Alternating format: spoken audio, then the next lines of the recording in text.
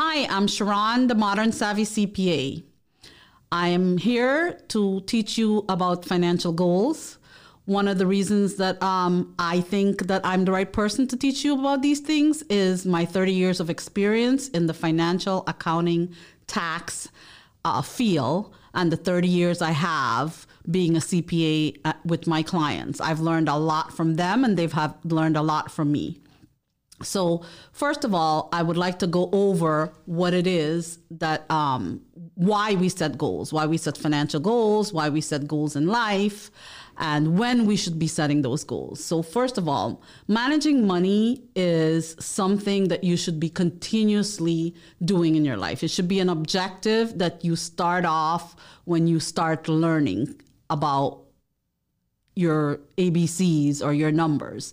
Because once we start talking and we start having memory and we start having all these different things, then we learn about money. Our grandfather might give us $1, or in my day it was $1, but your grandfather might give you $20 today because of inflation. That was $1 in my day.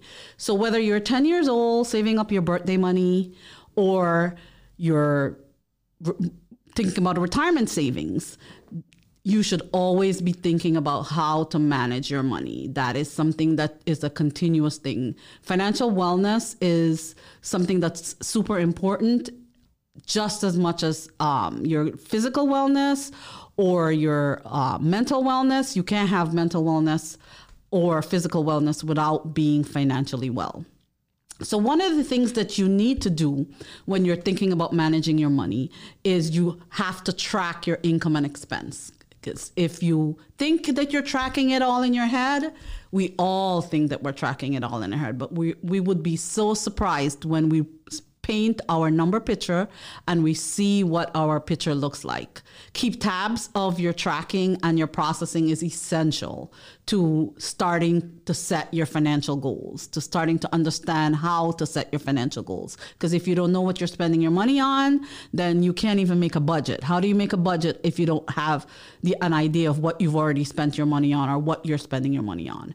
And with today, we've all heard of the word inflation. We might not understand what it is, but we've heard of the word inflation. What it basically means is $1 today is not $1 tomorrow or $1 5 years from now. It's 50 cents. So if you take your dollar and you bury it in your backyard and say, okay, I'm going to save this dollar, and I need to save money, so I'm going to save this dollar. So I put it away, or you put it under your mattress and you go back a year from now. Guess what? You have $1, but in society, you only have 75 cents because that dollar will only buy something for 75 cents. Even the dollar store is not 99 cents anymore or $1 anymore.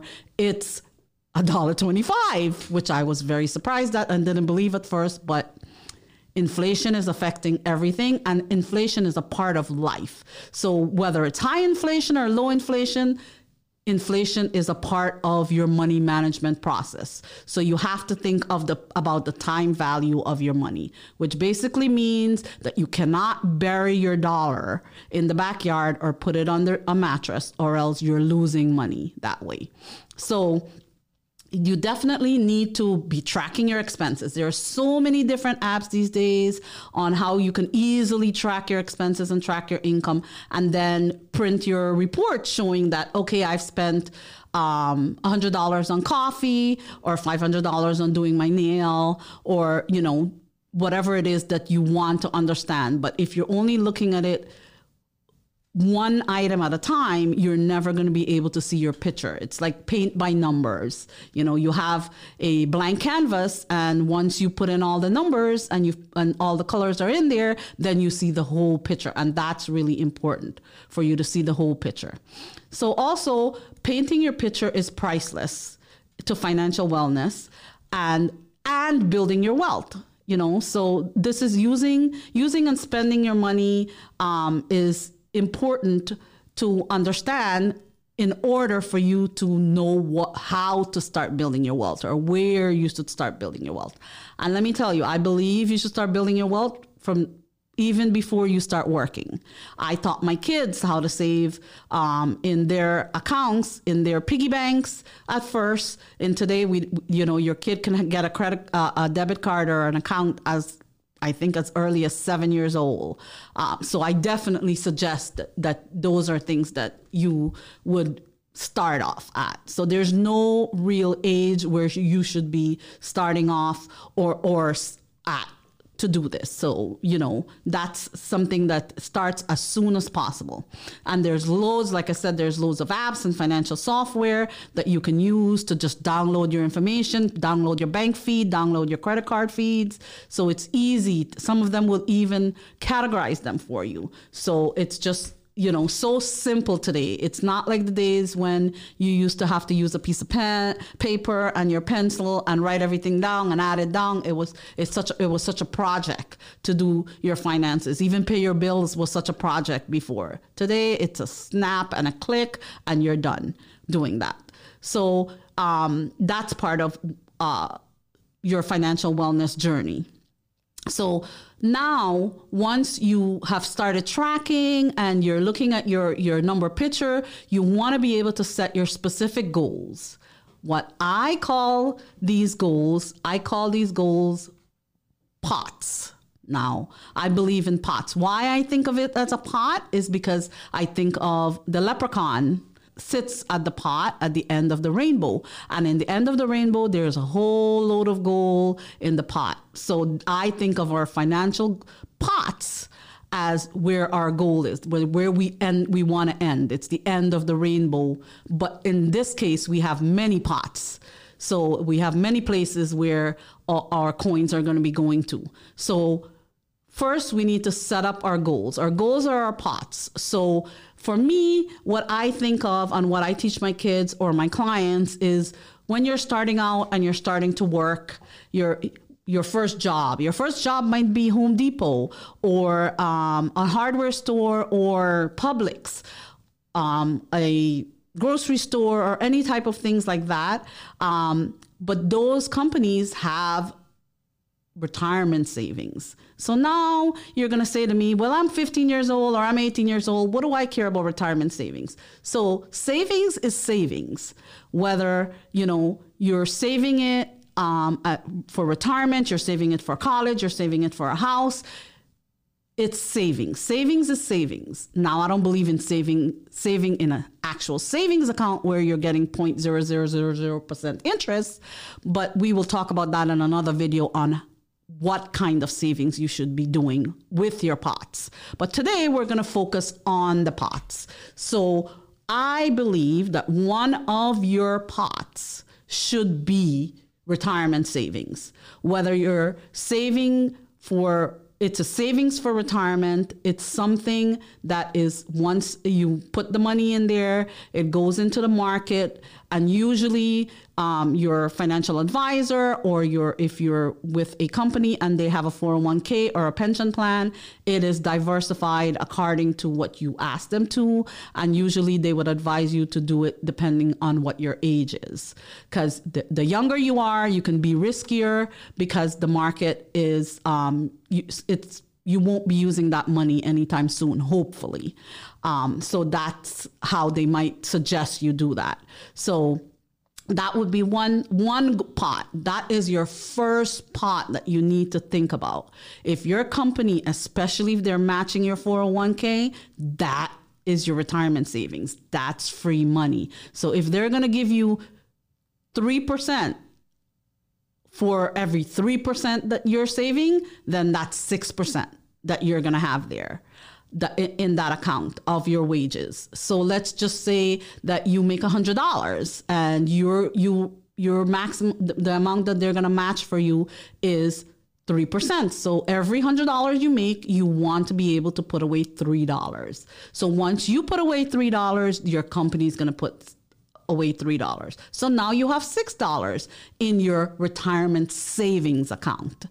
Now that money is going to sit there, and then what will happen is it will be invested in the market. The stock market goes up and down, but your goal is to always diversify in the market, because if you think about historically, the stock market has a a average of around 10%, give or take a few percentage points of growth. So it's growing. That does not mean it's growing all the time. It just means on average, it's growing. So that's what you need. That's your one pot. When you're young and you're starting to work, that is the pot. Take the free money. Take the free money, the $3 that they're giving you. Now, what you should also be doing is thinking about that $3 that you're putting into that 401k is actually just might be $2.50 because it's pre-tax. That means it's tax deferred. So, which means that it comes out of your paycheck before you're taxed federally or state, depending on the state that you live in. So it is definitely a plus. There's no reason why we shouldn't be taking advantage of that. So that's your number one, your first pot that you should be thinking about. If you haven't started thinking about it when you're younger, you should be thinking about it now. It's never too late to be thinking about that pot. Now, the other pots that you should be thinking about when you start working is a few different things that you should be thinking about when you start working. One pot that I like to think about is your housing pot, especially if you started working and you're still hanging out with your parents and you're not really responsible for full housing payments and things like that. You should start saving in a housing pot. Because what my belief in our culture, we believe that when you're paying rent, you're paying somebody else's mortgage. And you do not want to pay somebody else's mortgage because that rent just disappears and you get nothing for it. Whereas if you're paying your mortgage, you can deduct, in most cases, you can deduct the interest and taxes that's coming out for your mortgage. And then there's always your equity that you're paying down. You're paying down principal. So that's another savings. So one, you need to save in a housing pot, and then you actually need to get housing to save there. So that's your third pot. But that pot will come down the road and we will discuss that in another video. But you need to have a housing pot. Now your housing pot should have a goal or a time goal on it. So let's just say that you start your housing pot and you get educated about buying a home or buying a condo or whatever it is that you're thinking of getting. You want to know how much money you're going to need, the least amount or the most amount, and things like that. So that's one of the things you need to look at. You definitely need to research that part and figure out what you're going to need. And we're going to cover that in a future video where I will have a mortgage broker sitting with me explaining what those different things are. But that is something that you're going to need to research, because improving your financial literacy by researching is what's important for you to take control of your money. Take control of your money and not have your money control you. So those are, we have our retirement pot, our housing pot. There's now if you're starting to save and you're down the road and you have a child. So as soon as you have that child, you have to be thinking about the child. You have to be thinking about the child's education. So there's the college savings pot. There's many ways to save for college. When you're saving for a child, there's something called the college saving. The most heard about college saving plan is called a 529. A 529 plan is basically, and there's a new rule with 529s that you can also use. It does not have to be used for college. It can also be used for pre-college education. So you can use it for any type of education that you're thinking about, or you want to save for your child on. So with a 529, usually whichever company you're opening the 529, I suggest private 529s, opening it with a broker firm or a mutual fund firm or things like that. I'm not really big on the state 529 plans, and I'll tell you why in a few minutes. Is so one of those. And definitely what happens when you start your 529 is it is also invested age-based. So if your child was just born, then it's the most risky. And it moves with that. So if For example, when my child was first born and we had our stock market crash in the 2000s, his account went down by 50%. So, but it was at risky at that time, and he wasn't 18, he was 5. So now when he turned 18 and we had the other crash, it was not in risky. It was a very, very stable fund. So there wasn't much difference in his account. So it's definitely age-based, and you should be putting money away. And trust me, that adds up. Trust me, if you feel you can't afford to put $50, you can put $10, you can put whatever, the kid's birthday money for the first 10 years. Usually they tell you to save in their college fund. My kids used to tell me, Mom, put this in my college fund. And that's what I would do. And then when they became teenager, no, I don't want to put no money in my college fund. They want to buy video games and sneakers that are super expensive. So, so you take advantage of when they want to save their money, you save for them there. Now, the second kind of pots for children that I can think about for you is your state-funded prepaid programs. Here in Florida, we have a Florida prepaid program that you can start at any time during the child's life, and the amount that you will be contributing will depend on when you start it. And what it does is it holds whatever the tuition is for that when you started at that point. So it's not taking into account inflation somewhat. So, for example, when I started my son's Florida prepaid at 5 years old, I put in $15,000 for 4-year university. Today, it's going to cost 3 times as much for that to happen. But I lock that in, so I'm able to send him to college and have him not have loans at this time. So that would be the second pot for a child. Now, there are also other pots that you might want to think about. Let's say you want a vacation pot, or you want a new car pot. So whatever it is that your savings goals are, you have them in their different pots. Remember, the rainbow is at the end. So you can start off with as many pots as you want. I believe in separating your pots, because once you separate it and the money goes into the different places, I know people don't like having different accounts. I like having different accounts, because if all of this is in one place, I look at it, I have $200,000. I'm rich. No, you don't have $200,000. If you separate it, you don't think that you are so rich. You realize that each set of money is earmarked for certain things. And that's how you set it up. You set it up with goals for each pot.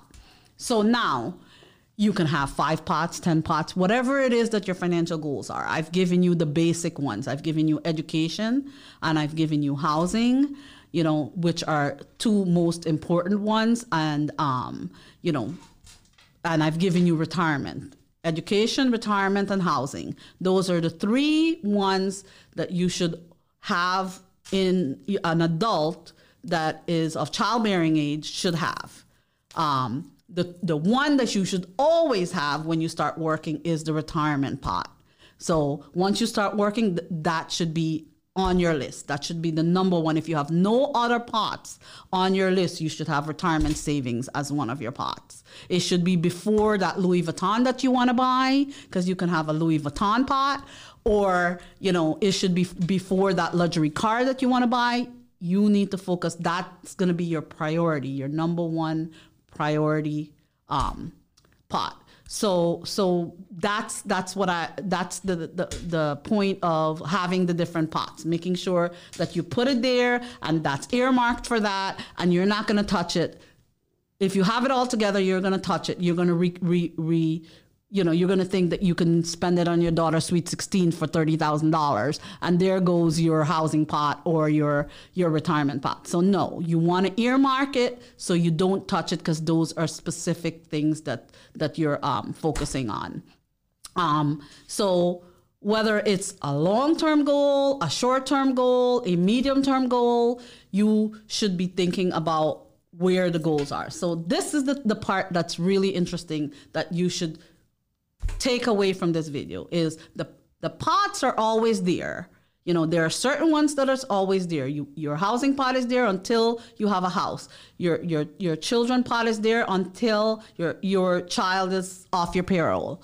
Retirement pot is always there. So, you know, you always have that one there. Now, your retirement pot might take a priority change on your list. So it might go from 1 to 3 because you're thinking of your child and your housing or your car or something else that you want to get done, home improvement, et cetera, but it's always on the list. So the priorities of your list might change, but the list is always the list. So you can change the priorities depending on where you are in life and what you want to focus on. And so you can go from 1 to 10 and change the priorities all the time. But you should always have your pots and always have them designated and try not to mix them up. So that is what I need to tell you about financial goals and setting them, whether you're, like I said, whether you're 10 years old, 3 years old, or you're at retirement age, or you're starting your first job, or you have your first child, you should always be thinking of your financial goals and your financial pots. Remember, the pots it's gold at the end of the rainbow. Again, this is Sharon from the Modern Savvy CPA. If you would like to see more of my videos relating to financial goals or tax or financial planning or even business planning, all things finance, then please subscribe to my YouTube channel and like this video and continue watching.